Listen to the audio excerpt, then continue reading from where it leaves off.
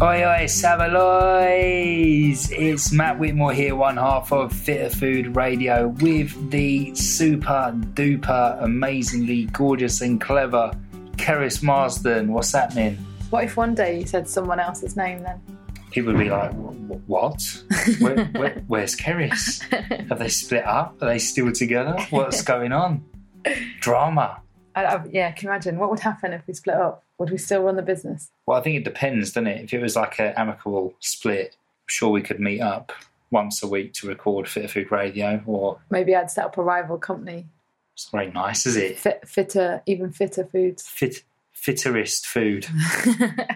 Yeah. Fitterer. Yeah. Fitterer Food Radio. Oh, that'd be... The thing is, though, all the women would have your back.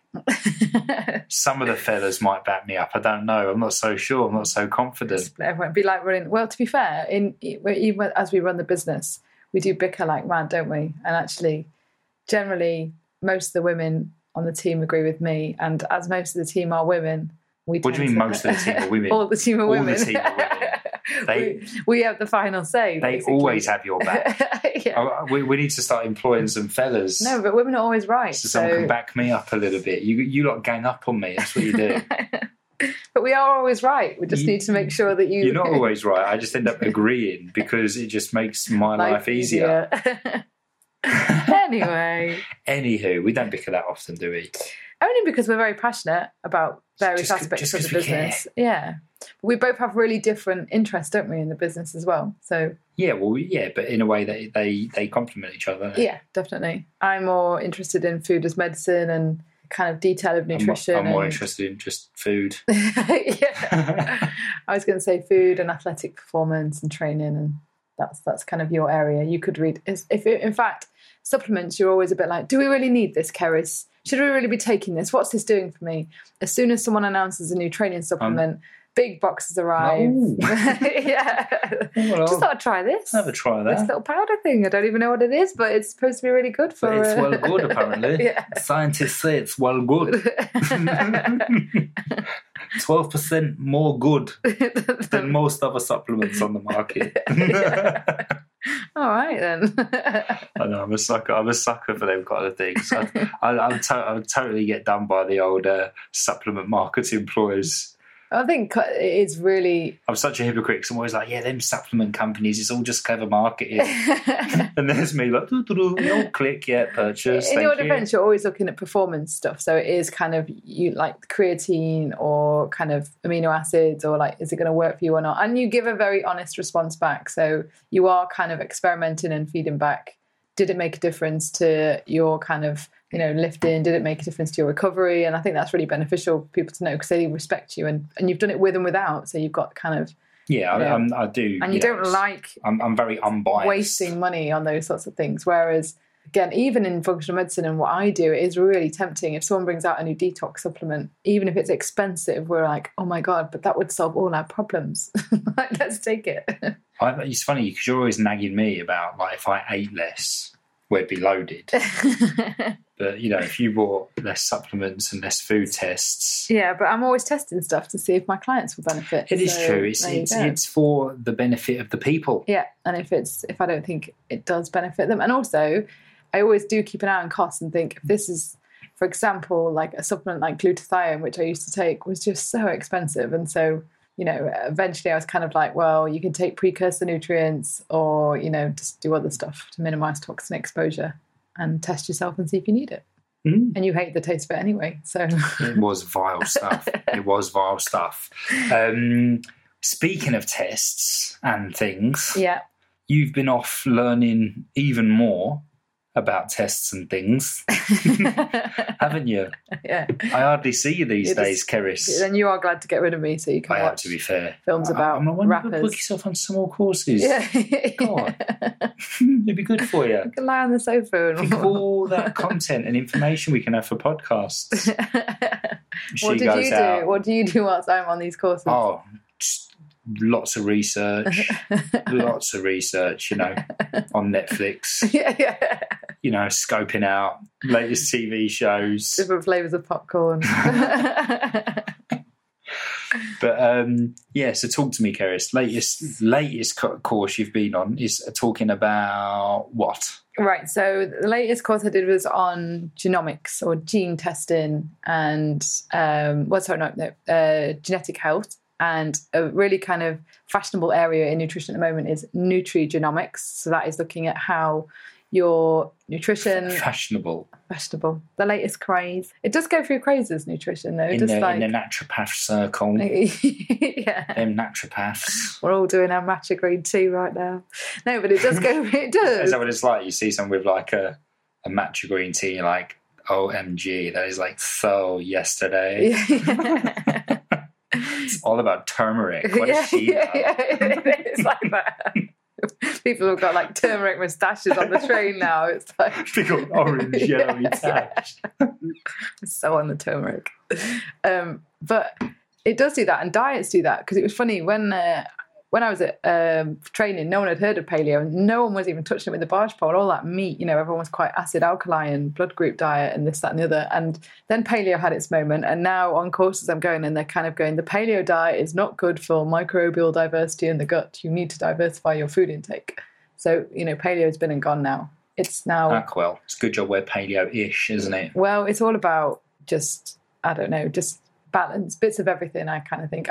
We say we almost come back around in circles, don't we, with it all? Yeah, 100% we do. And I think, for us, I think what I'm quite proud of is that, like you say, there's been the low carb, there's been the low fat, there's been the acid alkaline. Paleo had its moment. Then it's if it fits your macros, gluten-free, elimination, autoimmune, whatever. Like, there's all these different things out there, and every now and again they kind of take it in turns, if you like, in terms of what's popular in media circles, and maybe get a little feature in a newspaper or whatever it may be. They become solutions to everyone's problems, and that's none of these diets work like that. They're relevant to certain people at certain times, absolutely. Some of them, not all that you listed there, but paleo, autoimmune, elimination diets, gluten-free, definitely for some people. But like you're saying, then it just gets kind of fashionable to follow a diet and to be eating a certain food and to be hashtagging it on Instagram, and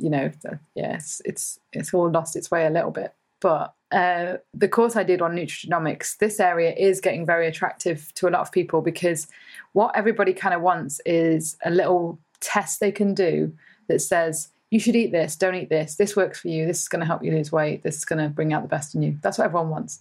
And that's what everyone's been looking for. When you look at things like metabolic typing, blood group diet, everyone kind of thinks that they've got it wrong, and there is a solution out there designed just for them, with a list of foods that will just be just for them and solve all their problems. And this is why nutrigenomics is kind of, that's how some people are approaching it, and that's not really where its strength lies. The strength in nutrigenomics is that you can now have a saliva test done. We've talked about having them done for DNA Diet, DNA Fit. So have a saliva test done, and what that feeds back is basically kind of a gene profile.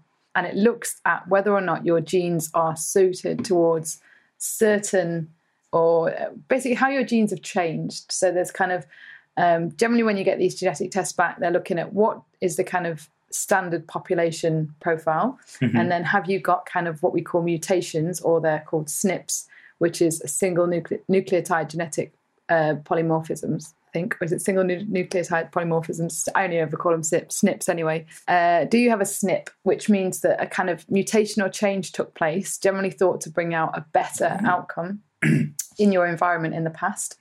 And so therefore you've got kind of an upregulated need for a certain nutrient, or maybe you need to avoid certain things in your lifestyle. So usually like a toxin of some sort, or because your kind of different biochemical pathways in the body are being affected by this SNP. So that's what people are testing. So the main route you can go down is 23andMe, which you can buy in kind of like high street stores now in the UK, Superdrug online. So, but 23andMe is a gene testing company. Sorry, yeah. So you get sent the test kit. Yeah, they're the company, and all they're going to do is basically you give them a saliva sample, send it off. Big. It's quite a long turnaround, so it's a good couple of weeks. It goes off to the States. They did get closed down by the FDA in America at one point, because they didn't believe it was right for people to know this information, because the other thing that these tests will tell you is, you can be tested now for kind of the risk of cancer if you have like the breast cancer gene, the BRCA gene. So obviously that's on there. And do you want to know, is it a good thing? Is it a bad thing? The Alzheimer's, have you got the kind of genetic profile that puts you at a greater risk of Alzheimer's? Right. And then some other diseases are on there. So when you get your login back, you go online and you log in and you see, it tells you some really obvious stuff like, are you likely to have brown eyes? Which, it's quite important that you know that. Oh, I've never noticed. And then it's got this section on disease risk. And here then, what if that was wrong? You're not going to trust the rest of the test there. Mine a bit more green than brown. That was a waste of money. I think iColour changes though, can't it? Really? Yeah. I'm sure I read something about it. Yeah, I'm sure I remember something like that. Only very vaguely, like you can go from like dark brown to like, I think, I'd have to look it up. But it's something to do more with like the eye health.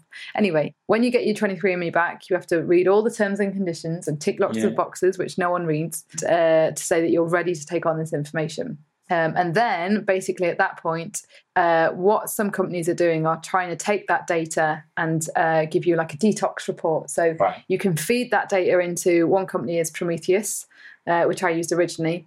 And there's various different people providing software to interpret the results, because it's quite hard to understand the I was going to results. say, surely, it's one thing doing the test, isn't it? But then actually being able to interpret the results properly and not kind of worrying yourself sick because you have found out you've got a SNP that could potentially increase your chances of developing cancer or Alzheimer's or whatever. Yeah. That's why there's kind of an argument about whether this should be in the hands of people who aren't getting professional help with it, And there is, so the course I attended was by Ingenious Health, and I have to give them a huge shout out. And to any practitioner looking to kind of upskill in nutrigenomics, I highly recommend you do their courses. I did methylation, and I'm going back to do their detox course. Mm-hmm. Great, so intelligent. They use lecturers from College of Naturopathic Medicine, so they kind of walked you through the biochemistry of it, which was so useful for me to understand. How can I use this in practice? Because at the moment I've got different tools like I can use a stool test or an organic acids test looking at urine samples, which tell me about someone's B vitamin status, or have they got dysbiosis in the gut, too much bad bacteria. So this is kind of another tool which answers the question, why? So why is this person always suffering from kind of this recurrent nutrient deficiency, maybe, despite making changes to their nutrition and their lifestyle? Why does it keep happening? And one reason could be that they've got a genetic SNP that means that they actually need greater amounts of that nutrient than kind of average Joe. One of the ways they explained it, when you do get your 23andMe back, it's really hard to understand. It's just loads of code. It looks like Morse code. It looks really like, wow. Morse code? Well, I don't know. That's dots and numbers and it's letters, sorry. Dots and dashes, isn't it? Yeah. Well, it makes about as much sense as Morse code when you first look. You can download the raw data and you're like, what is this? And I admit I did this a long time ago now, and we've dabbled with DNA reports before, and I kind of was a bit like, it's mainly telling me things that I know. I'm not really sure what the benefit is, and it gets quite overwhelming. I think I'm just better focusing on kind of gut health and getting a really good case history from a client, because that's more beneficial to me, and understanding where the kind of the background of their family health and what's their current diet and lifestyle like. And that in itself can be difficult in a consultation because everyone isn't that honest or maybe even that self-aware at first about stress levels and things. They have to go, I'm not that stressed. And then I look at like their hours at work and stuff and I'm like, you are stressed, So anyway, this is kind of a thing that I can add in. And the way that it was explained to us on the course, which I really loved, was that kind of genetic codes are almost like sentences of instructions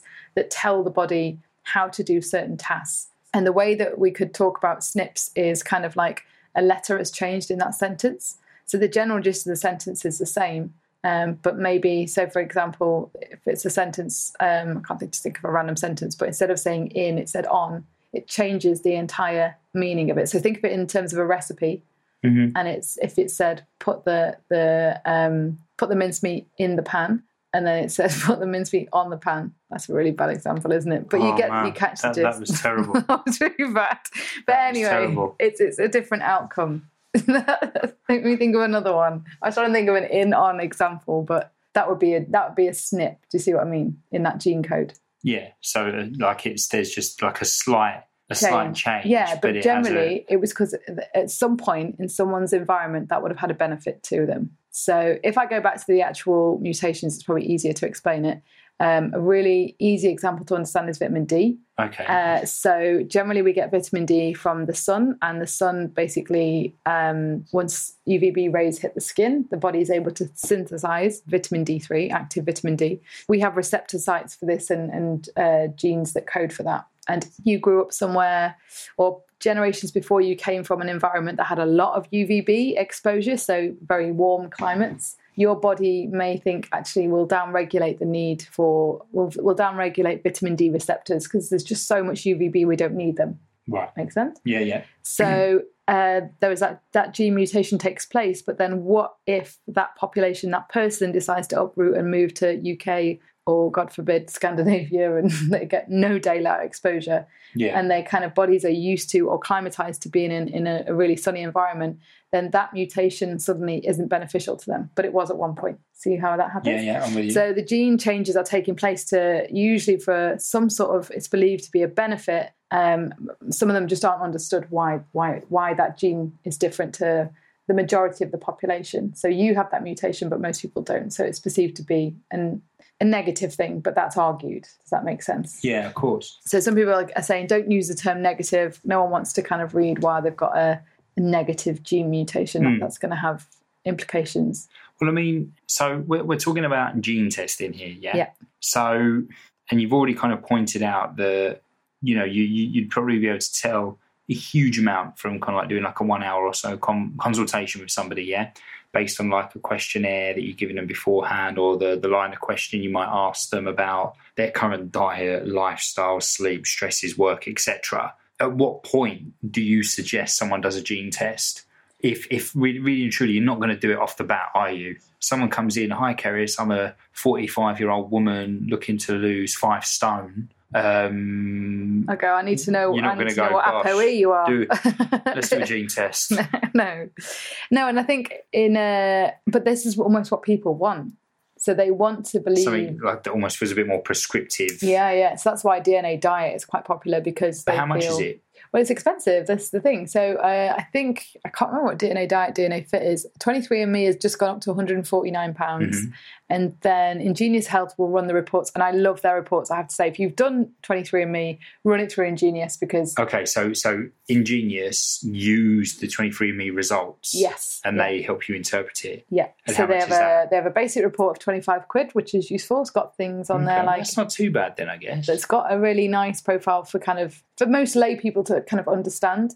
Practitioners are probably going to want to buy the more detailed reports which do detoxification and methylation and estrogen. I suppose, like you said, though, it would be quite good for someone to, instead of just kind of off their own, of their own accord, going off and buying a gene test. Like you said, I think it takes a certain type of person, because some people would not respond very well. Let's say they had cancer in the family and then they find out that they've kind of got signs that they could, that their chances of getting it are increased or higher than most. Yeah. Depending on the individual's kind of like personality, the type of person they are, it could be detrimental to somebody, couldn't it? It could if you look at like blogs that have been written about this, what we're going to talk about today is methylation. And this is where a lot of the focus is with nutrigenomics, because methylation is kind of a process in the body which regulates a number of functions, including detoxification,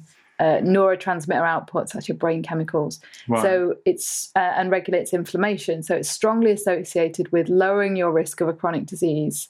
And basically kind of all things like depression and mental health and things. So it's kind of very hugely important that this functions optimally. And this is where the focus is for the kind of nutritional therapy world. But people that are blogging about it have gone off, done 23andMe and seen that they've got kind of SNPs that inhibit the methylation process. And they've instantly started writing in the tone of, oh my God, we're doomed. But even more extreme than that, because MTHFR kind of lends itself to a phrase that would say your mother bleeped.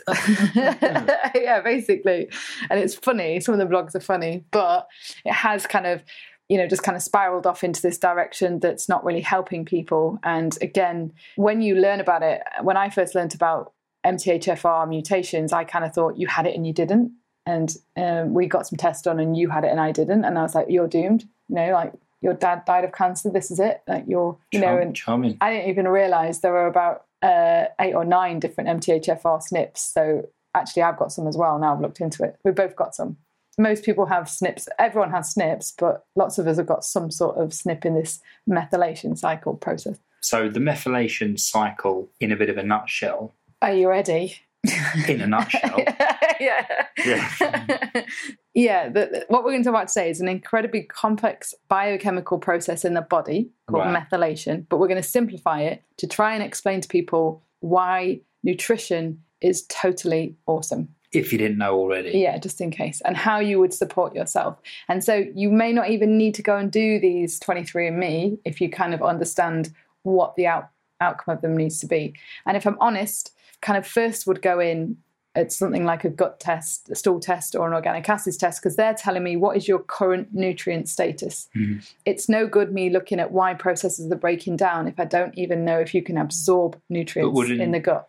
But would any form of test really be your first point of call with a brand new client, or would it initially be purely making some simple nutritional changes? Always the nutritional changes, unless they come to me, they've been following Fit Food for a while, their nutrition is looking brilliant and they're not experiencing the benefit I would expect. And I also will start going, how often do you sleep? What's your stress levels like? Are you just depleting all the brilliant food you're eating by just being a major stress head, which is very common as well, because people don't understand how much stress depletes their B vitamins. And so essentially methylation is your jobs. I call it jobs. You call it jobs? Yeah. Do you remember we went to see that comedian and he was talking about how we're all obsessed with jobs. All we do all day long is jobs in our life, and then we go to bed and we go, have I done my jobs today? What jobs didn't I do? What jobs should I need to do tomorrow? And then, no, I didn't do that job. Yeah, and then we plan. Should I do that job now? I don't know. I'll do it tomorrow. Plan jobs for tomorrow. We fall asleep, and then we wake up and go, all right, what jobs we got to do? And that is kind of what methylation is. Just jobs in the body. Jobs. And doing the jobs. Jobs, yeah. So, as I just mentioned, it's kind of essential. It's basically taking some of the nutrients that you got from your food and it's converting them constantly. So, methylation is basically chemical reactions that convert nutrients so we can do jobs. And the jobs are basically kind of create substances the body needs to produce DNA and to produce proteins to go off and do various different things. So that's one of the things. To lower inflammation, to support detoxification, so get rid of all the byproducts of chemical reactions, all the chemicals that enter your body. Produce neurotransmitters, so that's things like serotonin, which makes you feel good, dopamine, which is your get up and go, adrenaline, which is what makes you able to perform in the gym, and then kind of get rid of any waste products as well. So not only the way that we get rid of waste products is we kind of bag them all up, just like you would bag up your rubbish, but then obviously you've got to take it out of the house, haven't you? So It's a 2-stage process. And methylation is just all the conversions that are taking place in that process, and it works by 5. That's why I love this course, because they kind of broke it down. It's like 5 little cogs turning, 5 little wheels, and they all run on from one another. So if the first one breaks down, maybe because there wasn't enough nutrients or cofactors in there, then the second one can't work as well. And then the third one doesn't work, it changes it. And then the fourth one doesn't work as well, or the fifth one. But then just generally, because you've got SNPs, there'll be kind of little kind of, think of a word like not clinches, I was going to say, in terms of what's stopping the cog from turning. What would you say? Rust? Yeah. No, like things that stop it turning as effectively. What would stop it turning effectively? I have no idea. Okay. Let's move on. All right. So anyway, so your SNPs are basically, okay, so say you were trying to look to do a job like hoover the flat, but the hoover bag was full, and so you're kind of spitting stuff back. That can kind of be how a SNP is working. You're not doing that job as effectively. The job's still happening, but not as effectively as it could. Yeah. So if you enlisted, say, like a dustpan and brush to come in and support it, then it works a little bit better. So that's how you would use food and supplements to kind of make that process happen a little bit more better. Efficient. Yeah. So we still do these functions even if we've got the SNPs, but maybe not as well. And it means that you have to be careful about how many toxins you're exposed to, how much pro-inflammatory things you do with your lifestyle, because you're not very good at regulating inflammation. Right. And it kind of answers the question as to maybe why you're a bit more screwed with your health than your mates who sit there eating Haribo all day long at their desk, drinking 20 pints of beer, and then still come back to work and go, I'm totally fine. You know, it will catch up with them, I do promise you that.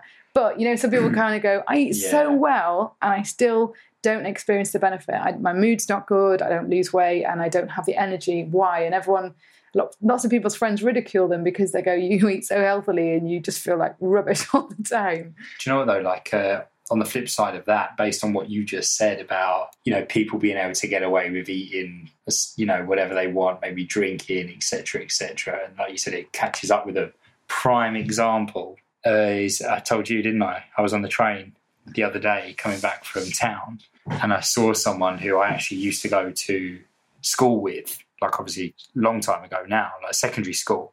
And at school, this kid was, you know, super, super fit, you know, school football team, great football player, but in phenomenal shape as well, like even as a teen, you know, absolutely ripped midsection, really kind of like defined arms, like super, super lean. But, you know, every day it was sweets, it was fizzy drinks, it was like chicken and chip shop after school and on the lunch breaks, like not a good diet at all. But, you know, we were kids running around like nutters all the time, you know, absolutely shredded this kid was. And I saw him on the train, just like I recognised him straight away. All that definition on his arms had gone. He had a bit of a gut, well, quite a big gut on him, to be perfectly honest with you. And I couldn't believe it. I just thought, gosh, at school you were like literally like, you know, just like was like an Adonis, like, you know what I mean? Like, you know, like ripped and, you know, incredibly lean, incredibly fit. And, you know, it just shows you, like, you know, you can get away with it if you've got the kind of like the genes to do so.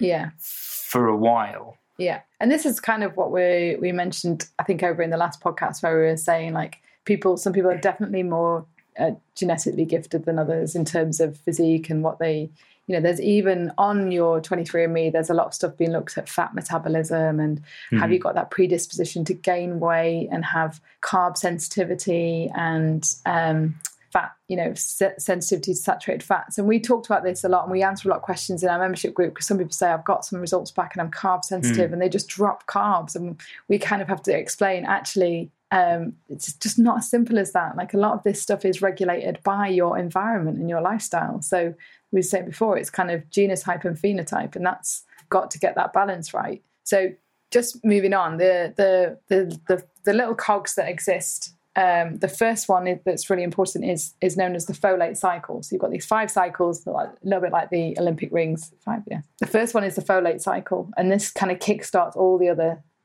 jobs that are going to take place. And the folate cycle is really important. Most women will be aware of the nutrient folic acid because you're told to take it if you're looking to conceive or during pregnancy. Right. And that's because a deficiency is associated with neural tube defects. What's been noted, though, is actually that maybe if you take folic acid, there is kind of there's kind of a several step process that takes place before you get an end product, which is 5-methyl tetrahydrofolate. And that is the nutrient that then feeds into the next cycle. So, you know, I said it's going from one thing to the other. So the first one is like kind of nutrients coming in. And the real important guy here is the 5-MTHFR. So that's the kind of nutrient that we need, the end product. So if you've got SNPs in those stages, it means that you're not very good at converting folic acid into folate. And just generally, you're not going to have as much as that methyl tetrahydrofolate to go into the next cycle. Right. So it's generally advised women don't take folic acid as a supplement, but they look for something called methyl folate, which is a more bioavailable form of folic. Right. Of folate. Or they get it from their diet, which is the main source would be dark green leafy vegetables. And I think it's also in some whole grains as well. But generally women are advised to supplement during that time. So you'd be better to look for methyl folate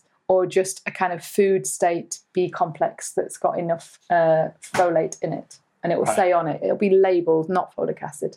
So ideally, you don't want to be taking folic acid just in case you've got SNPs here. And the nutrients that are necessary as well for those conversions is B2, B3, B6, and zinc. So taking a B complex would sort of have you covered for that phase. The other important thing to note is if you've got gut issues like any kind of bacterial overgrowth, or you've got some inflammatory bowel disease like Crohn's, colitis, or celiacs, you have impaired absorption of those nutrients as well. So it's always worthwhile keeping that in mind, and how, a supplement might be helpful, or maybe even sublingual supplements as well. Then the next cycle that feeds onto is the methionine cycle. And again, one of the main things that this cycle is doing is producing something called SAMe. And this is kind of like a product that's involved in so many different biochemical processes. It goes off to kind of DNA synthesis, protein, lipid synthesis, loads of different stuff. So it's kind of producing, I was trying to think of a really analogy, and I can't really think of one. Maybe like salt in recipes, just so essential to everything.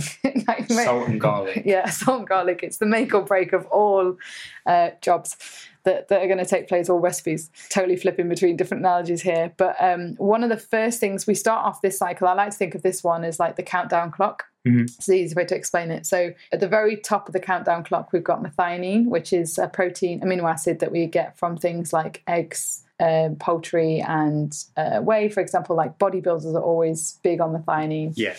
And then this goes through loads of different stages. Kind of think of it as going round the clock, and it gets converted into SAMe, which is what we just mentioned, is kind of the dude that goes off and supports loads of functions in the body. And for that to happen, we need magnesium.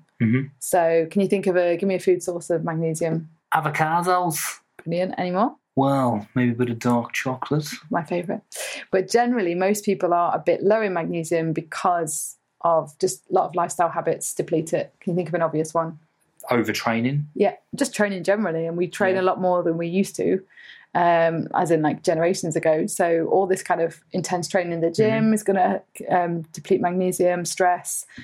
So most people benefit from taking a bit of magnesium to just help with that process.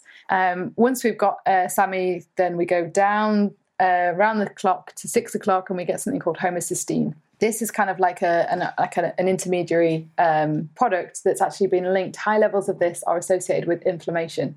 So it's really important that we recycle homocysteine back into methionine. So think of that little clock. And to do this, we need, guess what we need? 5-methyl tetrahydrofolate. So that's how the cycle works. And that kind of appears at about 9 o'clock. And then also zinc and B12.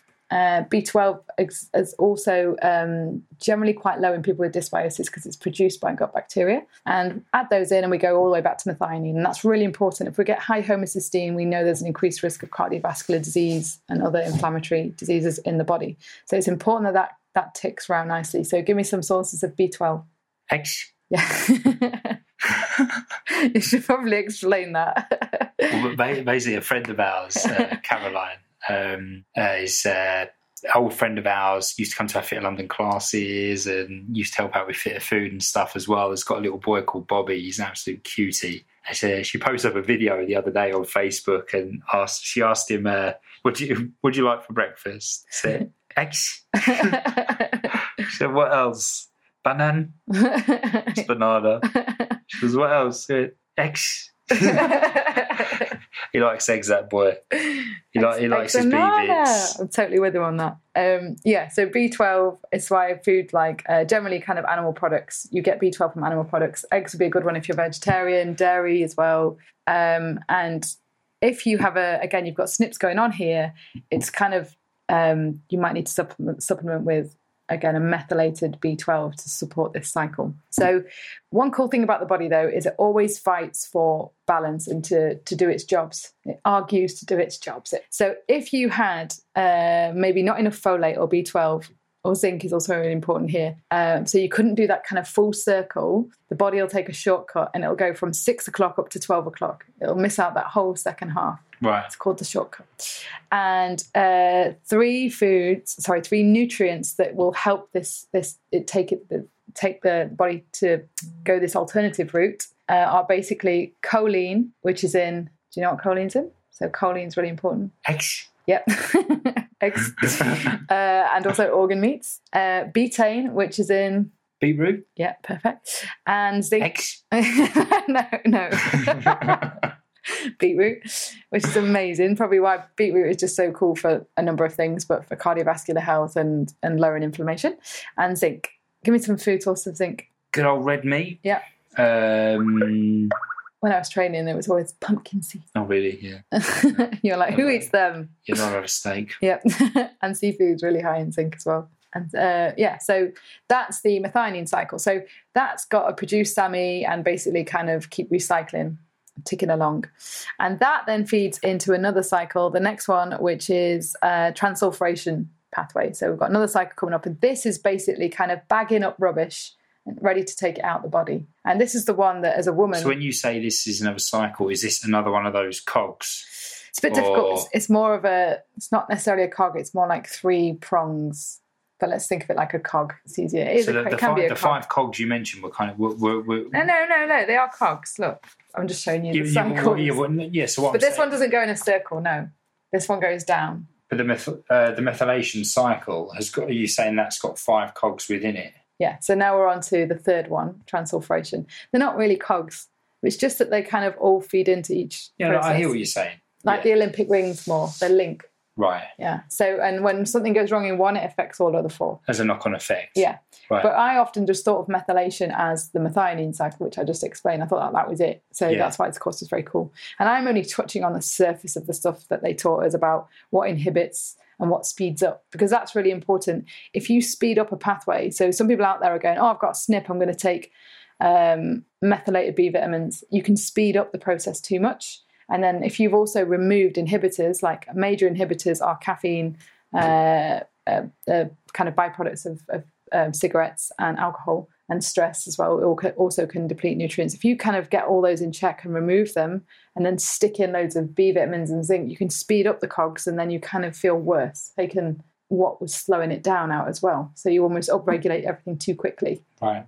So don't just dive in there, kind of do the reports and go, I just need to take B vitamins. Kind of work with someone who understands why, what your needs might be, and how you could go in. They call it low and slow. So low amounts very slowly, and ideally food first. And build it up. Yeah. Food first, but some people are probably going to need supplements to support. Yeah. So transsulfuration is next. That's kind of like bagging up your rubbish and getting rid of it. So it's kind of detoxification, which is a very really interesting phase. All women love detoxification because we're always doing detoxes. We're always concerned about toxin exposure, except at the weekends when we put on loads of makeup and drink loads of alcohol and go out and like very selective in our... And retoxify. Yeah, basically. So, I hate the word detox. Yeah, but... Well, I don't hate the word detox. You hate detoxes. I hate detoxes. I just think it's such a... No tea is going to detox you, I'll tell you that now. Marketing ploy. And it's just like, your body is freaking detoxing all the damn time. Well, you just think, like, we've already gone through those processes and we've talked about all the different foods that you need for those processes, and that's pre-getting to the detox phase. So that's going to feed into this. So it's important that you've got really good B vitamin status, and all of those cycles are working really effectively. And protein is such a massive part, and protein is missing from almost all detoxes. Well, if you look juice at all, fasting, tea detoxes. Exactly, juices, teas. It's like, where's the protein at, please? Yeah, it just, because the main thing I was going to say, when we get into the methionine cycle, you've got homocysteine. Do you remember that was the kind of pro-inflammatory if too high? Is that the noise it makes? Yeah. I'm the big bad homocysteine. That's it. And that gets recycled into cystathionine. So there's a little conversion that goes on here. And then from there, the route that we kind of want it to take is down to something called glutathione, which is the body's master antioxidant. And you can take glutathione as a supplement. That's what you took and thought tasted rancid. But again, when I first learned about it, I was like, I'm going to take liposomal glutathione because I live in London, one of the most polluted areas of the UK. We're central London, really kind of toxic. And, I just started kind of taking this stuff, and it won't have done me any harm, but it's a really expensive supplement to take. And you can actually... This is where I'm a bit of a skeptic, you know what I mean? Because... Well, you could do an organic acids and see what your glutathione levels were like as well. I know, but for some people it's just not an option, really. No. So do you know how you would do another way you would increase your glutathione levels? There's loads of ways you can do it actually with kind of lifestyle habits. But a good way is to use the amino acids, take the amino acids in your nutrition that make up glutathione. So that is cysteine, which is in... yeah. Sorry, next. Glycine, which is in organ meats and bone broth. And third one, glutamine. And glutamine's like just abundant. It's in things like chicken and eggs and all sorts of, kind of just... And to be fair, glutamine is a cheap amino acid to take. As a supplement, it's very cheap, isn't it? Yeah. There was some concern over taking... You've got to be careful with... Some people it makes them very anxious because it kind of has a conversion to glutamate, which is a bit of a excitatory neurotransmitter. So if you take it and feel like crap, stop taking it. Right. But if you take it and feel all right, that's fine. But if you look here again, so what is essential for these to take place? We need B6, and basically B6 is kind of one of your major cofactors in these conversions to make sure that we get down to glutathione. Obviously, having those kind of precursor nutrients is important as well. One thing to note is that there was a lot of talk about sulfite sensitivity, which is, again, kind of part of this cycle. And this is something that I've seen a lot in clients. I think I've had some issues with it in the past as well. And sulfite sensitivity, you tend to recognize because you react to things like dried fruits. Sulfite's a preservative, and it's added to alcohol. That's when most people will notice that they get really, really bad, like one glass of wine and they feel terrible. And it can actually be, it's not the alcohol, not if you drink it slowly with food and it's not a huge amount, it can be the sulfites in the alcohol. And we've often tried to get kind of sulfite-free or lower sulfite wine, haven't we? And said, like biodynamic, you feel better for it. You don't necessarily get that same kind of brain fog reaction. Ben Lynch, who's kind of the master behind all of this kind of nutrigenomics and methylation, his little tip was to take drops of molybdenum, which is a micronutrient, which is probably in most people's multivitamin. And that helps with basically kind of breaking down sulfites, especially if you've got a SNP that is stopping you from breaking down sulfites, which is possible as well. Mm-hmm. And guess where you get molybdenum from a food source? Black pepper. No way. Which I didn't know either. No. So you could put black pepper in your wine. One adds that to most meals. Yeah. Good. Put it in the wine and then it won't give you a problem. To be fair, you probably, like mulled wine might have a bit of pepper in, maybe. I don't know. I don't think it has black pepper in. Why not? I don't think it does. It's got spices. Anyway. Isn't pepper classed as a spice? I'm sure soon there'll be pepper capsules coming out anyway, probably. So we won't need to worry about it. Encapsulate anything nowadays, don't they? Even poo. Yeah, basically they do. So you'll be taking that soon. I'm not even joking, people. This is a thing. That's another podcast. Yeah. Another thing that increases glutathione production is turmeric. So turmeric is probably the sexiest supplement at the moment, isn't it? It's getting a lot of. It is. It's getting a lot of attention. I'm a bit confused. This might be one for Tommy, really, because I've read that food source turmeric isn't that effective. I think it will be effective in terms of general, as much as some rosemary and oregano is. What do you mean food source? As in putting some turmeric powder in your curry. Right. Because the source that people are using in the form that people are using in supplements in these studies is either liposomal or Mariva form turmeric, which is absolutely extortionate. And they're the ones that are coming out with the studies because they're saying it's absorbed better and therefore is more effective. I haven't seen much on. When I was training at college, they said turmeric root was more effective. So that looks like ginger, and you grate it. Grate that in. We've got organic turmeric powder. It can't hurt, so we put it in everything, don't we? But I'm not sure how effective it is for kind of boosting up in terms of therapeutic. So, but I still like it. I don't use it in food. Yeah. But just in case you're sat there saying you hate turmeric and you think you're missing out on something. Anyway. So next one, which is exciting for me, the next one is urea cycle, which is kind of just waste. And I'm not going to go into too much detail on that one because it's not that exciting, really. That's just you kind of getting rid of waste products and nutrients that we would need. I'm going to slide here and have a quick look.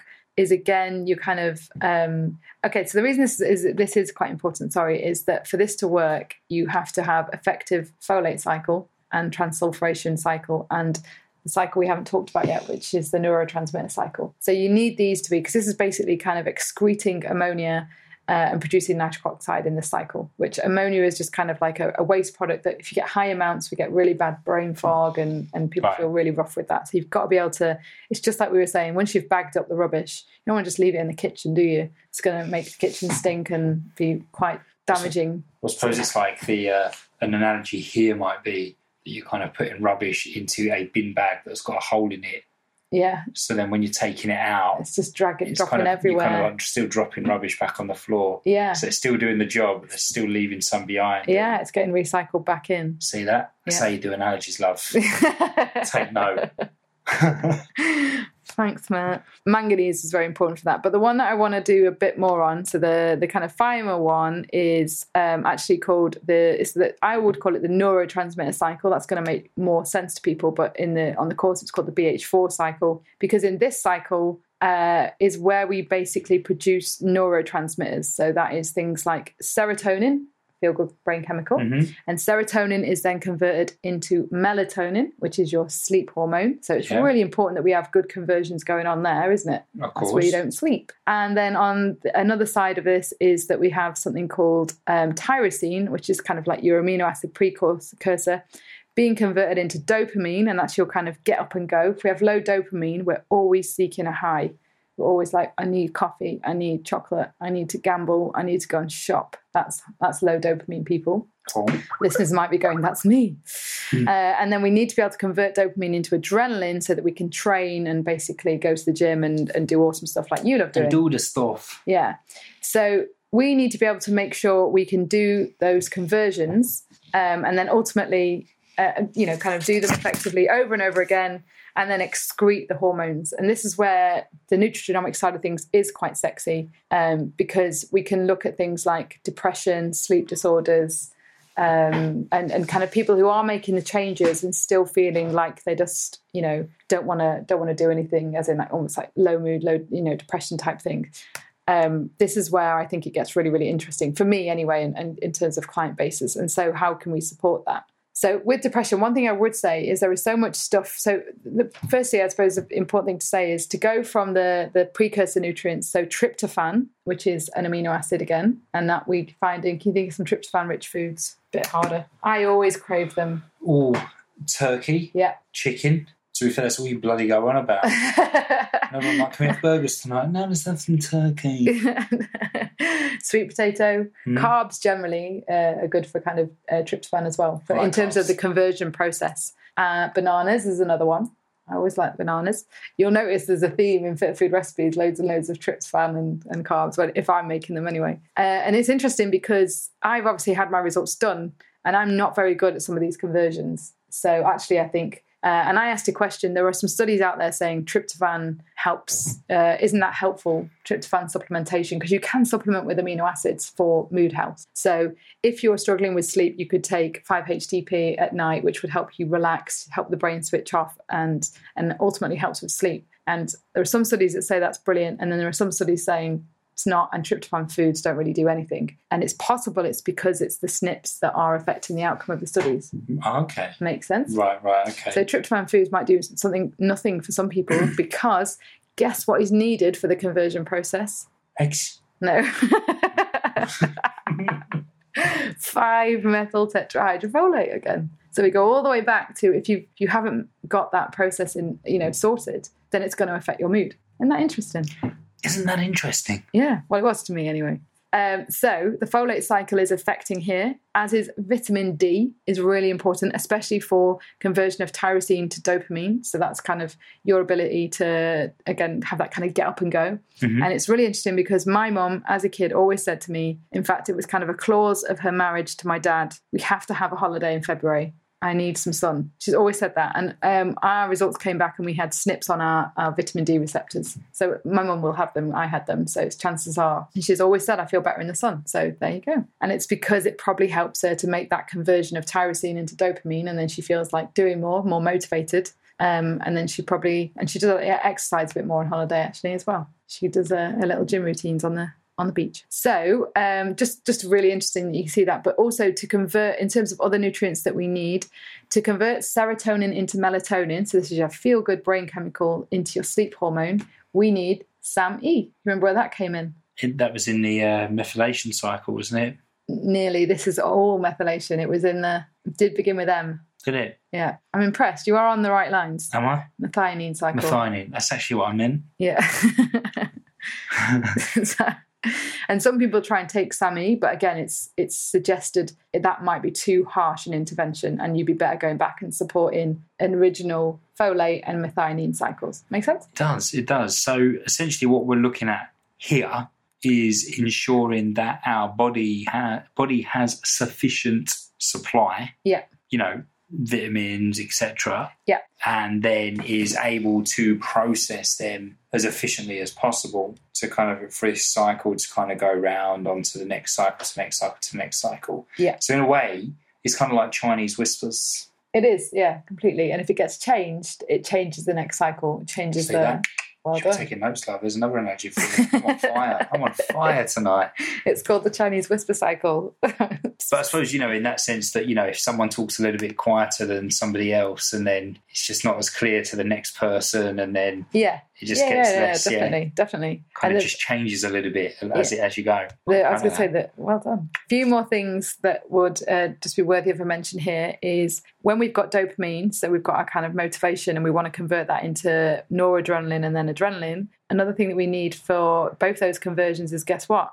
So if your methionine cycle wasn't working, you don't have any kind of, I want to go to the gym and train and I can't sleep. So it really does mess with your mood, health. So it could be that you need to kind of fix that first. And lastly, a few things that are other cofactors, copper and vitamin C were really essential for dopamine conversion into noradrenaline as well. Mm-hmm. Interestingly, zinc and magnesium were actually pretty much mentioned in almost as a cofactor in most of these conversions for them to take place. Right. So for you to be able to detoxify, lower inflammation, reduce these brain chemicals, we need zinc and magnesium in healthy amounts, and zinc and copper compete.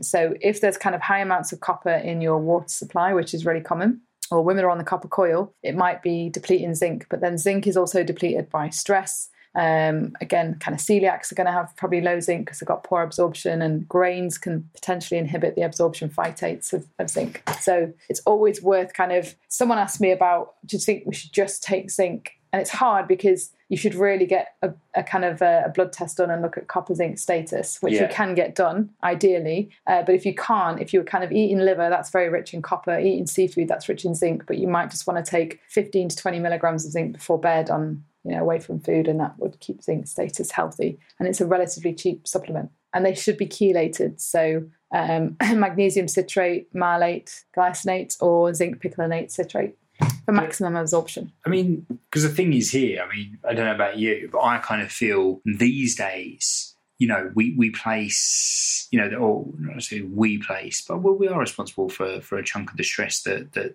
we do place on ourselves. But I just feel like there's so many stressors around us now, much more so than there used to be. Like, I feel that, the kind of like work-life balance is much more off kilter now than it probably was 50 years ago, to where it was like, go off to work, do 9 till 5 or whatever it may be, come home, and that was it. There was no internet, there was no social media, there was no email, there was, you know what I mean? It was you go home, you had your dinner, you read the paper, or something like that. It was, and same with exercise, exercise has kind of come on leaps and bounds since then. And nowadays, many people place their bodies under huge amounts of stress when they're at the gym. And don't get me wrong, I'm all for training. I love training. I'm all for pushing yourself out your comfort zone, etc., etc. But whatever we do on a daily basis, you need to back it up. It's as simple as that. If you're pushing yourself harder in the gym, back it up with sound nutrition, supplementation, and ample sleep. If you're working long hours at work and you're quite stressed meeting a deadline,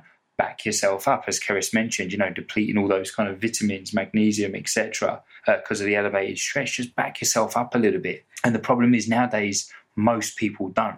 Well, it occurred to me when I was learning all this, I was just thinking of like your person who's working really long hours, perhaps in a city job or whatever, and kind of goes to work on a cappuccino and a croissant, smokes outside the office, possibly in a central London location, goes out has a kind of quick wrap, chicken wrap, whatever, for lunch with, from Pret, which has hardly got that much kind of nutrition in it, and ends their day kind of with client drinks and things. And that's not unheard of. That's most people kind of living in London. Most of our client base initially were kind of like that. Just a huge amount. And then they would kind of go to the gym and do very intense exercise on top of that and not sleep very well. And then you can also kind of transfer it to, if I look at kind of a lot of female clients I have that doing a lot of, busy mums, maybe, with kids as well, that are kind of running around after everyone else, making sure everyone else is looked after and kind of grabbing a quick snack bar for lunch. Do you see what I mean? Like they're just so undernourished and undersupported in terms of all of these functions. And then they wonder why their hormones are completely derailed, and they wonder why they can't remember anything, because memory is a big factor in most of this, especially in the kind of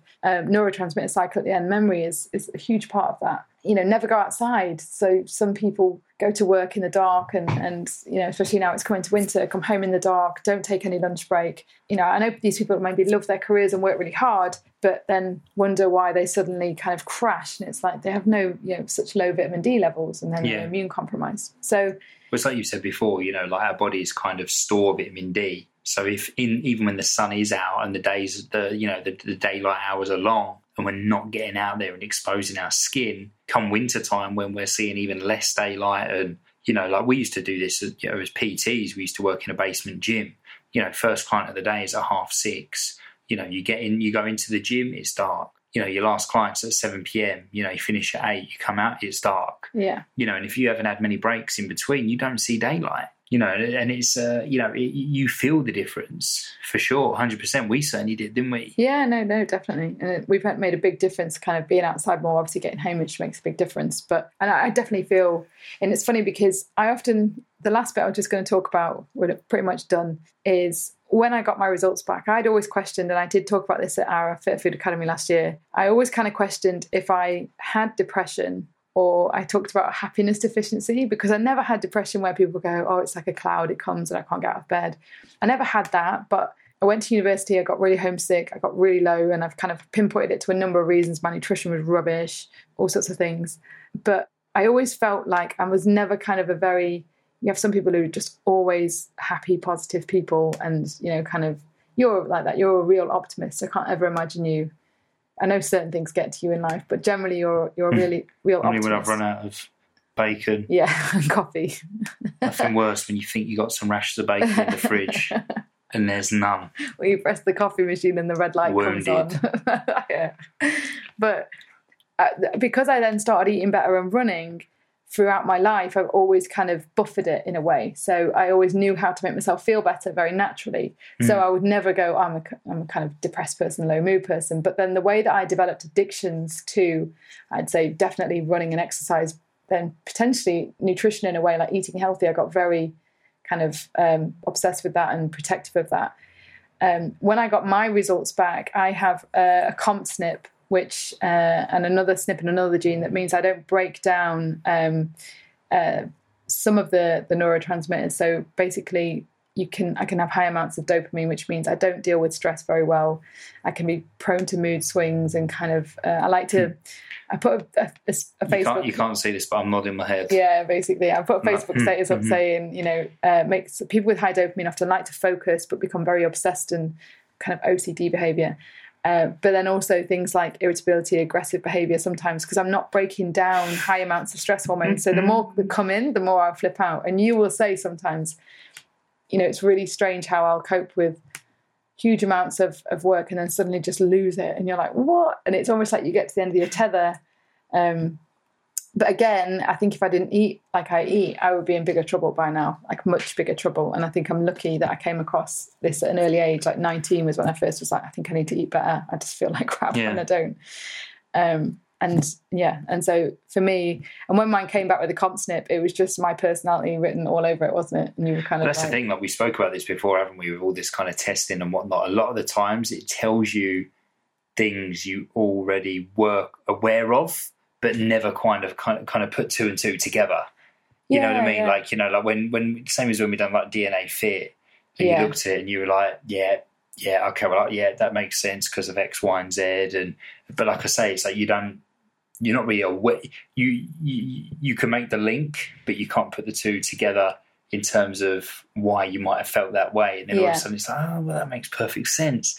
So I think the testing's great in that sense. And also as well, as you know, you probably get the gist of this from these podcasts. I often play devil's advocate, I can be a bit of a skeptic, can't I? Yeah, but I think it's a good thing. Because, of course it's a good thing. Of course it's a good thing. It's easy to get carried away. Like, in my position, it's easy to get carried away. What I was going to say is like, I've seen the amazing results that you've got with your clients who, let's be honest, as well as, let's be, most people have some kind of a fat loss goal in there somewhere, some kind of aesthetics goal. But, we need to get people to look at the bigger picture, i.e., like when you're working with clients who have got gout or psoriasis, like things like that. And it's these kind of people that have done the tests or organic acids test, whatever the test may be, and then it's there in black and white for them to see.